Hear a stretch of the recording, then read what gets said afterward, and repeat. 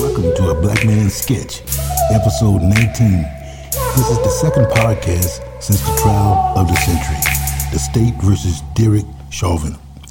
Today we have a special guest, our community leader, Melvin Winfield Carter Jr. Mr. Carter actually served as an officer in the St. Paul Police Department for 28 years. He is also the founder and executive director of Save Our Sons. He is well known as the father of the mayor of St. Paul and the husband of our distinguished chair of the Ramsey County Commissioners and the father to amazing, strong, intelligent, trailblazing daughters.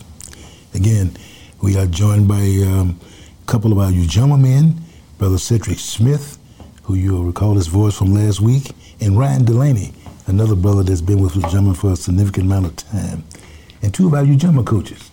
Very pleased to have them with me this morning, Darnell Baker and Kenneth Gary L. Gentlemen, this morning we've seen the video, and as hard as that is to watch, we keep wanting to make this trial about Chauvin, but it's hard not to think that the whole police department is on trial here. And I think with you, Mr. Carter, you are uniquely qualified to address some of the issues that's burning in our mind, and primarily because of your experience with the St. Paul Police Department.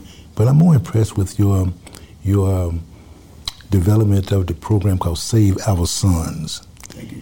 This is a program that's really well known in Ramsey County, and I recall that one of the things that you did a few years ago, that you created these cards to distribute to young black men, like what to do if you're stopped by the police. As a former cop, tell us about why you felt there was a need to educate young black men about being stopped by the police. Well, as an African-American male, I had a lot of experience growing up as such. I've been through all that. I've been arrested at gunpoint. I've been thrown in jail at gunpoint. I've been involved in low-level crimes growing up, and I know the dynamics from both sides. And I always want to teach. I'm a chronic habitual, obsessive mentor, and that's my ministry. Save Our Sons for me is a way of life. People think of it as a program, but it's what I'm sent here to do. Mm-hmm. And I've seen time and time again where those situations have exploded and evolved into something that didn't even have to be, and it was always at the expense of the African American male. Absolutely. And like my elders taught me how I am who I am because of the elders that came and saw my dumb ass, And I had all the issues and syndromes and problems. I had more issues than Time of Life magazine. I had more faults than San Andreas, brother, I was a mess, And I brought my own issues to bear, and so I had to get through that. But I think it's important that we teach our young men how to be strategic and tactical and intentional in everything that we do. Yes. From the time we get up in the morning, and how to engage in such a way at a ground zero time when you're stopped by police, where you make being respectful to you necessary and mandatory rather than just succumbing to the dynamics of the trap. I've seen where young men, can get baited into a situation that's to their disadvantage. Mm-hmm. But I also can show young people how to reverse that and put themselves in command of those stops and live. And so I have a goal for young men to be successful, to go home, not to get more charges, and stay out the hospital and to stay out the morgue. Well, yesterday was day 10 of the state versus Derek Chauvin trial. Again, in your 28 years as an officer of the law in St. Paul, mm-hmm. Have you ever seen officers tear down the blue wall like we witnessed this week when we have Mr. Chauvin peers, his super superiors, come out and say, this was wrong. to continue to apply that level of force to a person proned out, handcuffed behind their back, that in no way, shape, or form is anything that is by policy, it is not part of our training, and it is certainly not part of our ethics or our values. While it is absolutely imperative that our officers go home at the end of their shift, we want to make sure and ensure that our community members go home too. And so sanctity of life is absolutely vital. The defendant violated our policy in terms of rendering aid. I don't know what kind of improvised position that is. So that's not what we train. Have you witnessed anything like that during your career? I kind of chuckle when you say that. You know, keep in mind that for about 3 years of my career, I was an internal affairs investigator. That means that when people had complaints against police officers, you know, my job was to call to my office and tell me what happened. During that time, I even had an occasion where I got involved in something where I got my rights read to me because of some other. Of course, I was innocent of all allegations, of course, needless to say. Mm-hmm. But anyway, though, I've seen that, and I'd say in St. Paul we don't really have a wall because the culture of every police department is unique to that police department. Mm-hmm. We may have had a curtain, and the curtain was often, very, I thought, to be the exception rather than the rule. In that, in this trial of the century, we see that it's just necessary. You just can't deny what you're seeing. Yes. You know, I mean, there's little risk for Chief Arredondo to come out and say, well, water is wet, fat meat is greasy, I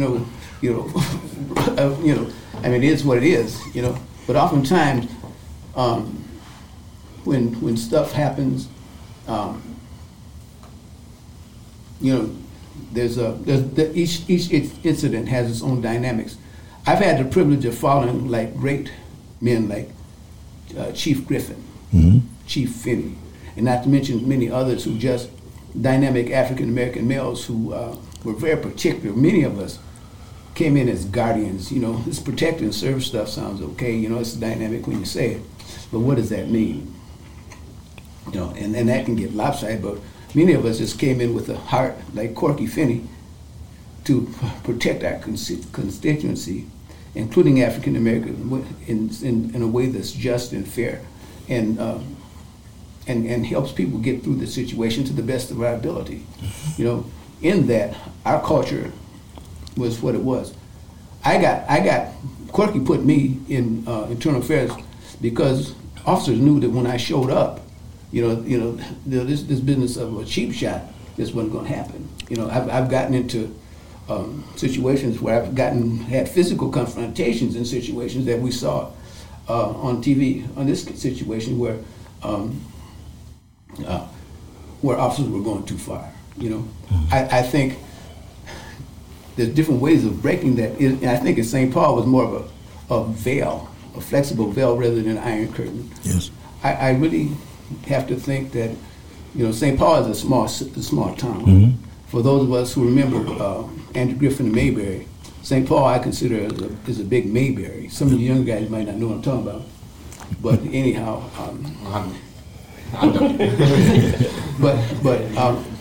compared to Minneapolis, we're a small town compared to us. So the culture is entirely, absolutely different.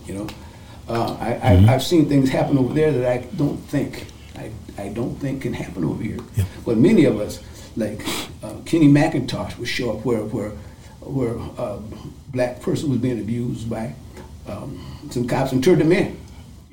And Corky Finney went on to court and was firing people for that, and so I think our presence there, for having black people black officers who grew up in the city, whose kids had to go to school with the Delaney's, we had to elevate the bar and be responsible and accountable to the people that we serve because they are us and we are them. And I think I'm probably making an argument for the fact that we need to hire some more African American who come from the community, who are of us, who have some equity, some blood, and some sweat, and some tears in the community. Yes. It's not just having anything but some volunteer in that work. Show us that you're more than just a bloodthirsty warmonger that comes from Montana who can do some academic, intellectual stuff, but you ain't got no heart, you know. I mean, show us that you got some love for our babies, you know. And I'm okay with that. One of the things I used to tell the rookies when they came on was, whatever you do it in good faith, because you're going to mess up. And I just want to say this, just a full disclosure. Out of 28 years, this may come to a surprise to you, my community cherishes me because I can hardly go to the bar and pay for my own drink. Because somebody come out there and tell me how I saved their life. I don't remember, you know, pay for my own food. But throughout that time, I wasn't always absolutely immaculately perfect. Mm-hmm. Because sometimes when I show up at some place, I might just be coming from getting spat on. You know, it called my least favorite word. You know, when people say the N-word around me, it's a post-traumatic stress. You know, it's a trauma for me. You know, and you know, I got attacked a lot physically and emotionally. And another thing is that in terms of the police culture in St. Paul, I was often otherized. You know, a lot of times I didn't get in on the secrets because people wouldn't work with me for whatever reason. You know, and so I didn't really see the curtain as much as somebody else might. Because one thing, they would stop when I showed up. You know, and so I think my presence was a breaking of that veil too. During the course of a week, when the Ujamaa men and staff and we debrief, or we talking about this trial, and we can't help but focus on that this is not the issue, but a symptom of the issues. As we look around the country, that other videos have surfaced that talk about other excessive use of forces that doesn't get this type of publicity. So again, we look at it as, and when George Chauvin is on trial, but we also see that the police department or the concept of policing in America is on trial. And I think you talked about some of the things that maybe we can correct that with more hiring of people that look like the individuals in the community served. But there's still the image that we have of being over-policed or being abused by police. Any other remedies that you can suggest to the Ujamaa men as we grasp and struggle with this concept of being over-policed, being abused by the police, the lack of respect and trust we have with each other? Well, that's one of the things that led me to save our sons, because I was in the trenches back then, and of course now, at one point in time, I was a juvenile detective in the juvenile division, and then I saw with my own eyes African-American males being brought in and kept in situations where they were letting the white kids go. And our kids were criminalized as doing childish, dumb stuff. You know, who didn't? You know, mm-hmm. I think all boys are stupid. We go through that stage. You know, mm-hmm. between 13 and 26. You know, we just got that shot of testosterone, and our brains ain't developed till we're 26 years old. What does that leave? You know, we got that drive, and some of our rationale for doing stuff, including myself. You know, we did stuff because it was dumb. You know, and in our cases, I think it's been weaponized against us, and it's been used to feed as a feeder situation into mass incarceration. And so, and then at the same time, I saw that I went to an event, and they had elected the czar, the drug czar. I forget his name, McAfee or something. And he outlined this big deal how they were going to stop drugs. And I could see it was a trap for black kids back then, you know. But also, and then I signed up for Officer Friendly. Remember Officer Friendly? And they chose all white males that didn't seem to be on the same wavelength that could communicate with our black boys. And I was insulted. And I could see all these dynamics coming, where they're saying the gangs are coming and drugs are coming, and against our will, against the will of our elders, without the consent, without the knowledge, guns and drugs were being ushered into our community. One night on 60 Minutes, I saw where the FBI and the CIA caught each other smuggling drugs into inner city communities, and they both retaliated. Well, you're doing it too, you do it too, and they took it off. you know. And so I decided if it's any time for black men to come and stand up on behalf of our black boys, now is the time. And so that's when we started Save Our Sons. And so Save Our Sons gets mistaken often as my program this, you know. I never hawk my program. You know, it's what we do, it's how we live, it's the way we do the things we do, like the Temptation says, you know. And I'm looking at my man, and as he explained this, could I get you guys just starting the conversation with us? And I'd like to start out with both of you guys talk about as we have seen these trials unfold. How has it psychologically affecting you? What is my check-in? If I was to check in with you, talk about your raw feelings today.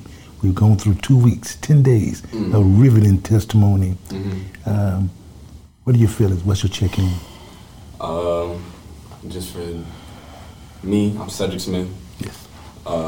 My check-in would pretty much be, I can't put an exact word on it, but I just say that I am happy for myself and for my community that officers and forensic experts as such have come forth and said that the situation was excessive and that the circumstances didn't have to happen the way that they did. I still think that every day of this trial, like our black youth, such as myself, my little brother, we're traumatized and we're further driven into a mindset that leads us to fear the police, and I don't really feel like that's productive of being able to see the aspect on TV, but I do feel like it's productive to the point where we're able to see that some of these members who are coming forward look like us. And I think that that's important because some of us, there's jobs for some of us, none of us, all of us, right? And some of us are cut out to put on that badge. Yes. And that might not be me, that might not be my brother, but, you know, Yes. I do feel like, you know, it's a task to be bore by some of us, and I think it's important as our younger generation coming up to see that this wall came down because these people of color cracked it down. Well, now if I had to check in and put it to a word, it would be strategic. The reason being is that seeing how this has unfolded the way that it's gone down, it's forced me to realize that I can't be out here and do everything that I would normally do in a way that couldn't be, in a sense, generalized. Because I don't want to be in that position where I go out and I do something wrong and I know that I did something wrong and the police have that probable cause to stop me.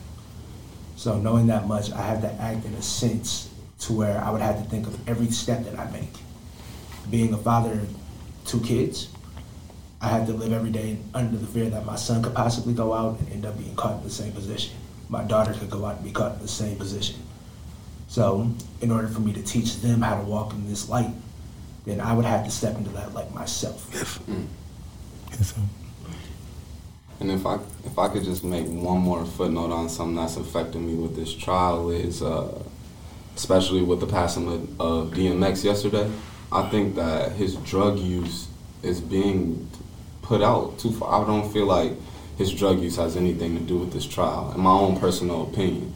Whether he was high or not, he died because an officer applied pressure to his neck. And I feel like we as people, whether what profession we are, we need to stop looking at what people do as their own personal demons and start looking at humans as humans. Whether a person's high, drunk, whatever, they deserve to go home. Yes. One of the things that I think, as one of the coaches here at the Jama Place, and we've been intently watching the trial daily, and I really thought over a period of time that I would become numb to the video repeatedly, and actually it's been the opposite, where it tears at me harder every time I watch it. Not enough where I want to turn away, because I almost want to feel it. So psychologically that, and then the other day I was speaking to a prominent African-American male in my community, worked in our school district 18 years, and I was just meeting with him Thursday evening, and he was telling me about him walking his dog 5 days ago. at 10 at night. And how the police in his community stopped him. And he got one of them little dogs. Mm. And they had him with his hands up, guns drawn. And he's lived there forever. And he was trying to explain who he was, and they didn't even arrest him. It was just like, let's show this authority thing and get back in our car and scare you, brother. That's the disheartening stuff. And again, watching the trial intently, and it's psychologically, it's on my mind all the time. You want to check in? I'm Coach Gabrielle, and my experience with this trial has also basically brought back a lot of traumatizing events that I've had in my life dealing with the police force, and seeing that as I'm 50 now, nothing has changed from when I was 16.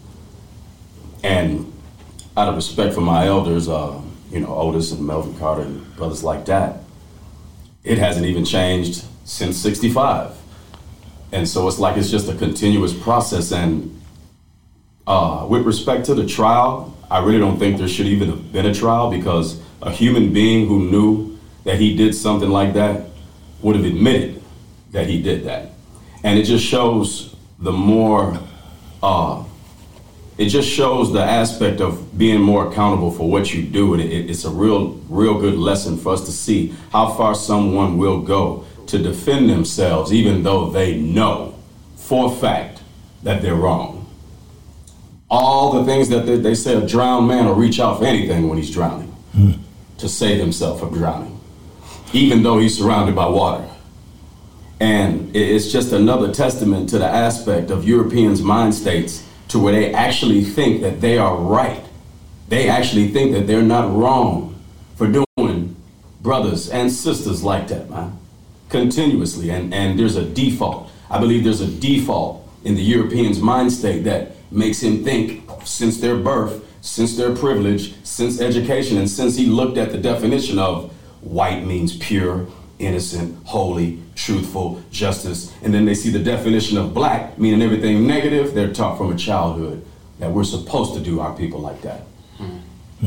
And it's just a obvious testament to what is actually taking place in a human being, or what supposedly should be a human being, what's taking place in their mentality, and I can't relate to it at all. See, and coming back to your moment of traumatic experiences, 2011, I was stopped outside of a speedway and actually told, hey, you match a description of somebody who broke into a car. The description being that I was a black man in khakis, when in reality I was in nothing but blue jeans. We just came back from a bowling trip. I was in Job Corps. The cops stopped me, the mother of my kids, and two of my friends who happened to be European. Me and my baby mom were the ones who were put in cuffs. Our friends actually sat outside the car and looked at them and told them they did nothing wrong. But me and her were put in cuffs. So coming back on the traumatic experiences, I've been pulled over on multiple occasions, and some of the times it was just, hey, you ran a red light. But I don't run reds. My license is completely clean. My insurance is up to date, my tabs are up to date. So if I had a traffic violation and they had a reason to pull me over, it would be something where it was like, hey, you know what? Cool, I understand that. Let me take the ticket. But it often ends up with me either in cuffs or told, I'm gonna give you a warning.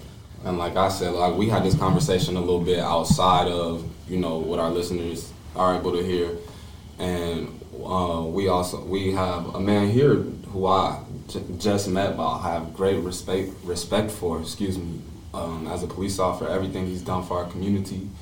Otis Sanders as well, but just from the fact of policing, I think that I don't anoint myself, but I think I speak for most people my age or my generation that a badge represents oppression to us. It represents racism.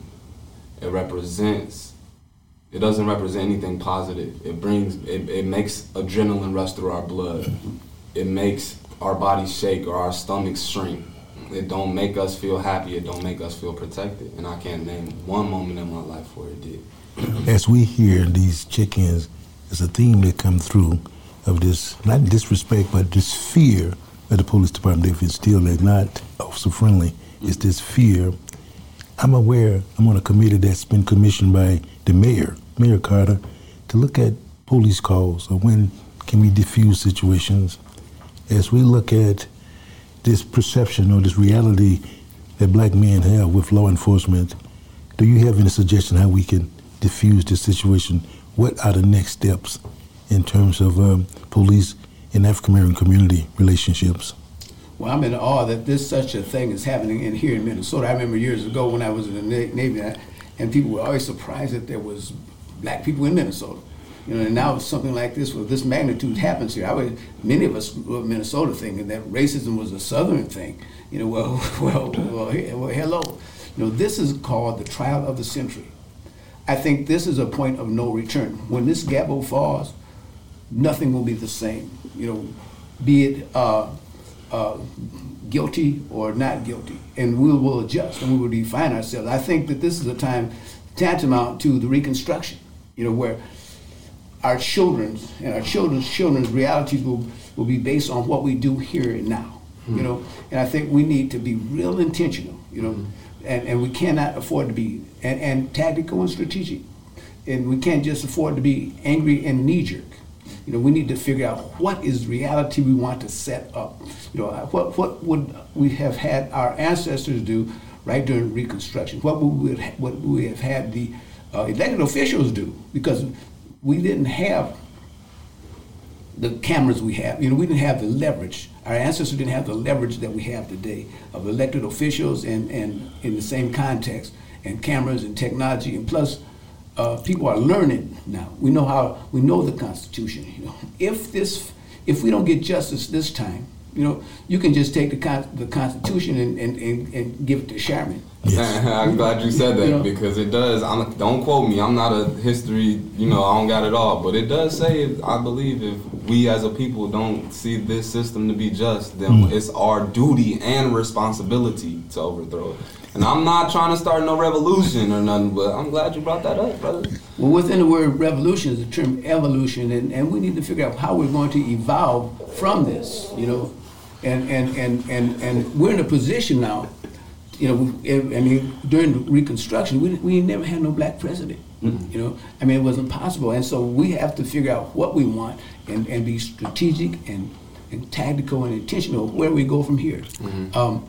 What do we want? I think we want freedom, justice, and equality. What does that look like? How can we establish that? I once was a radical revolutionary. I have two best friends right now who are getting out of prison and who were Black Panthers. And I had one foot in that in that camp, and I had one foot in the criminal camp. It was just a miracle that I wound up a fluke in happenstance that I wound up being a cop. It was such a turnaround from who I was and what I was that it made my head swim. And so I think that we got to figure out what we want and how we want to do it, and we have a chance to.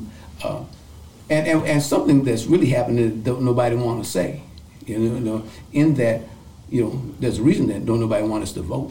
There's a reason why while incarcerated people can't vote, and it's very much tied into mass incarceration, and that's because we're procreating voters, and so I'm saying, so I'm thinking that, history is watching us now. The world is watching Minnesota like never before. Yes. What we do here and how we do it here. And so I'm saying that I was once a radical, and see, radicals oftentimes are necessary. But how can radicals make the transition from being radical once we have the leverage to get the desired result? How can radicals become architects of the future? Deconstruct policing. What does that mean? Is that to say we don't need policing? No. Is that to say that we don't need first responders? And there's so many things that really work out in the necessary terms of rebellion and demand for change that we need to figure out how to translate that into being architects a future of our children that we want our children to have, that we can hand down to our children where they're powerful, free, and healthy. Yes. We are now looking at this on a scale of generational trauma to where everybody has gone through this for generations. We are reliving the civil rights movement. We've relived it with the last few presidents, not just saying one or the other, but we've lived it through multiple presidents doing minimum sentencing. If you notice now, marijuana is becoming legal in certain states, but there are still black men and brown men who are still sitting in prison for these minimum sentencing laws in states where marijuana is legal. I wanted to add to both of you brothers and respond to two things you said. In agreement with, yes, the police were never created for our protection. However, we know what the Constitution says and what they're supposed to do. Overseer and officer are both similar terms, if you look at them both. Especially with selling. Yeah, and if we started with overseers, then we got the officers. We already know what time it was. And out of respect for Melvin Carter, you know, you were saying that we need to start doing things to better our situation. And the first time I ever sat next to a police officer was Melvin Carter. I'm 50 years old now. I met him when I was 47 at the Circle of Peace. It was the first time I was ever in a safe community setting. No pistols were drawn. I didn't have no drugs. And I could actually shake hands with a police officer. It was I was so impressed with you. Thank you. You and others who were actually in uniform in that Circle of Peace. And I had never experienced nothing like that in my life. It removed that fear that Otis was talking about that we usually grow up with. I mean, they go to the laws. Mama teach us, baby, come on, in the house. Police comes, close the door, you know. We're taught that from babies. And so we got to start bringing our people, man. We got to start coming to things like this that you think are square or not gangster or whatever like that. Well, we need to change that. We need to be not gangster and square and nerds or whatever, and come in communities like this with circles with people like this that's actually doing something. Because these brothers and us, they're connected in ways that can make things happen. Otherwise, we'll just be rapping. And then just to piggyback off of what you said, something that was so surreal to me even last week, moving forward, just like on a day-to-day, not day-to-day, but every week, I see Otis often. Darnell, I was just telling him, like, these guys, man, alongside, you know, people like my father, granted, you know, but still, just black men who are successful, man, and you guys, what you haven't served and Save Our Sons and what you do for our community, man. I've never been, like, up close to a role model that was black like this. Like, you know what I'm saying? And the fact that it's possible for other black kids like me and that they missing points in their lives or they not accomplishing things because they don't got that drive or they don't see that it's possible. Because even I struggled with that when I was younger. Like, certain things in my life, I didn't even think that they were possible. So I didn't think that I could achieve this because I didn't know nobody black who was doing that. Or who, you know what I'm saying? But to see you guys do what you do and how you do it and the way you do it, like you say, the Temptations, man, it inspired me and that's new for me. So it's like a new fire, a new burn that make me want to be like y'all. Just to piggyback off what you were saying, When I first met Otis, I was on the SWAT team, you know, and I was just a grunt in the trenches. I was just straight up street.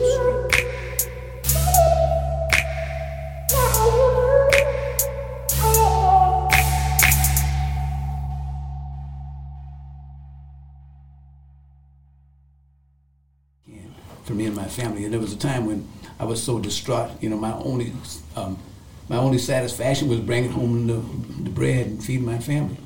I'd come home and gagging with anxiety from stuff, you know, and so you ask yourself while you're in the trenches, what does this amount to? What's this about? You know, does it make a difference? Does it make a difference to me? If it makes a difference to somebody, who is it? You know, because when you're in the trenches, you know, there's always that sense of nothingness. Sometimes you're battling meaninglessness and emptiness and nobody'ness. And suddenly now I'm 72. I don't look 72, man. You get props for that. But what I'm saying, suddenly, all this shit amounts to something. You know, excuse my language. But suddenly, you know, at 72, you're an overnight success.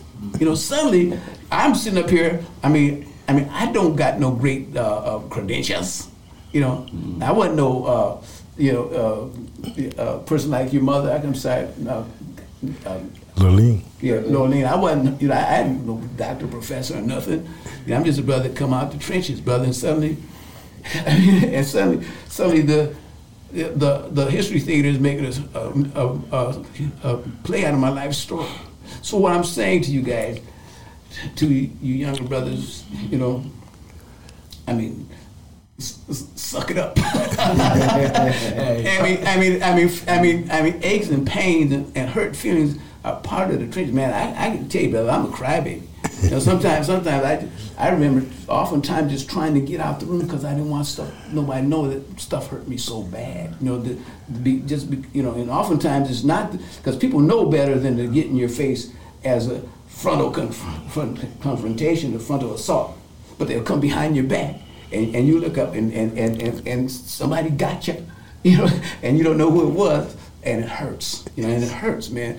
It aches. And you just got to operate in faith. You got to go where the brave dare not go. Yes. You got to face the unbeatable foe. It's a faith thing. And know that whatever you do, it's about your children. It's about your children's children. It's about what you leave when you're gone. Yes. A man who stands for nothing will fall for anything. Have completed 2 riveting weeks of this trial. We have seen the prosecutor lay out a tremendous case. He's done a good job. He's done a great job. The team has been absolutely awesome, and I think they have addressed any kind of defensive maneuver that may take place. So as we get into the second phase, again, the transparency has been great. This trial of this new millennium had to be televised. The world needs to see how justice is made. But let me ask you, as we prepare ourselves for the next assault that will come from the defense, when this trial is over, Donnell, what would justice look like to you? I think like Mr. Carter said, justice would look like it would operate from the heart with equality. From the heart. And I don't mean to make it sound simple, but when people operate from their heart, that's what justice needs to be addressed. Right. What justice would look like for me. When you really have to put some thought to it, I feel like justice was, what it would look like with justice would be that we finally get that equality that we've been asking for. We are now at the point where people have seen us around the world, and they're now seeing what we've had to struggle with being black or brown in America. And so now seeing that struggle, justice would be returning the favor, like not just policing the police or deconstructing police, but evolving what we have for police and finally bringing balance to the system. Justice for me, I would begin with all 4 convictions.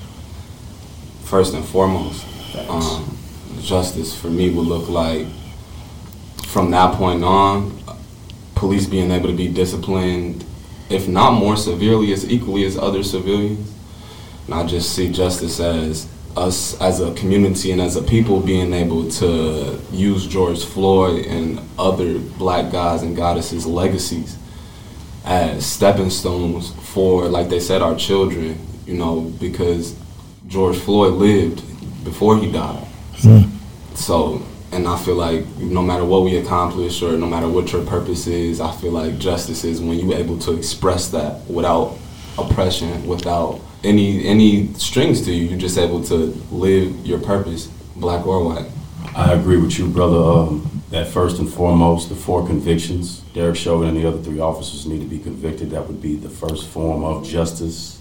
But then as now, I'm a practicer of restorative justice.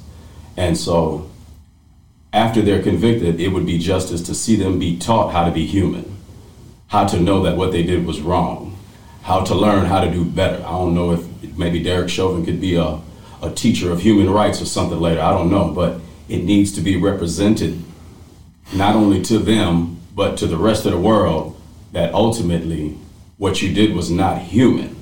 That would be justice, to where they actually realize, man, that was wrong. Mm-hmm. That would be ultimate justice for me. I celebrate you guys' comments, and I learned from them. I'm inspired by them. I also would add to that, in absolute agreement with you. I also would. It's amazing how really little power police officers have. The only reason they have that much power is because somehow it happens to be that way by the authority of the courts, and by the authority of the elected officials, and so that's one way of changing it.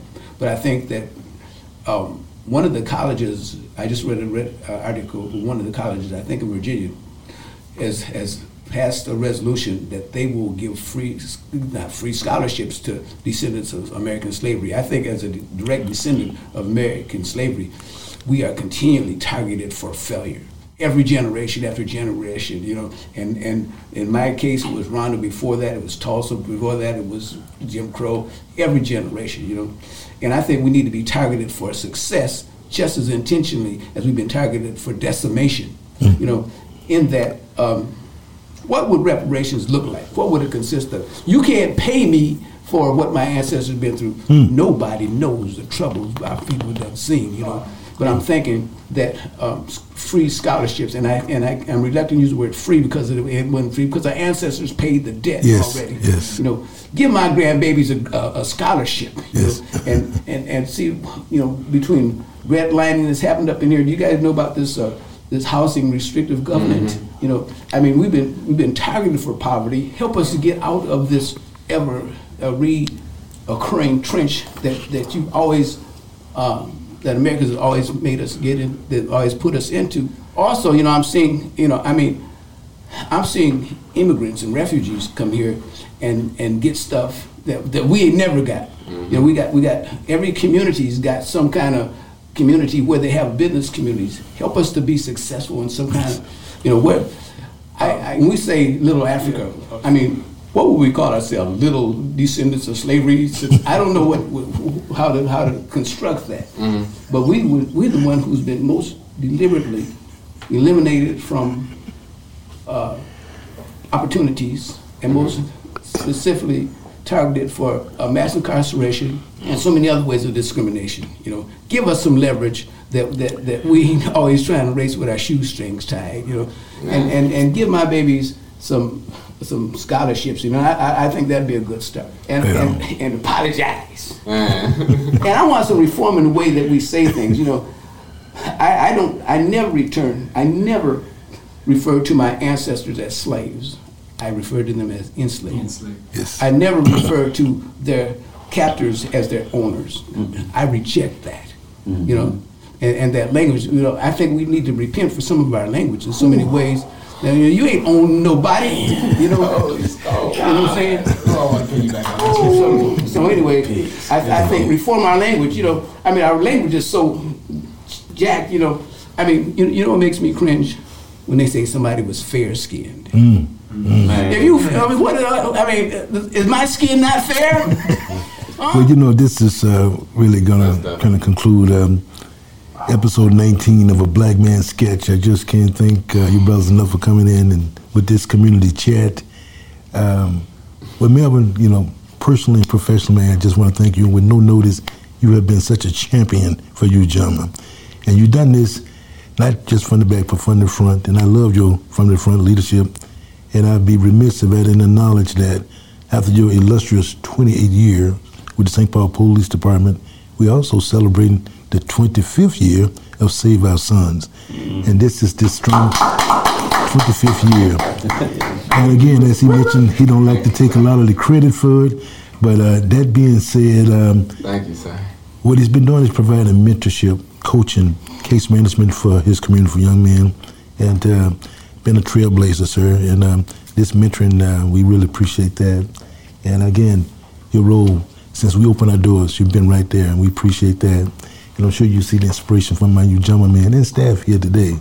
So again, I want to thank you for that, and be knowing that as we move forward, we'll be tapping on you again, sir. We love your leadership and your voice. It speaks from the heart of what we're trying to do here at New Gentlemen, please.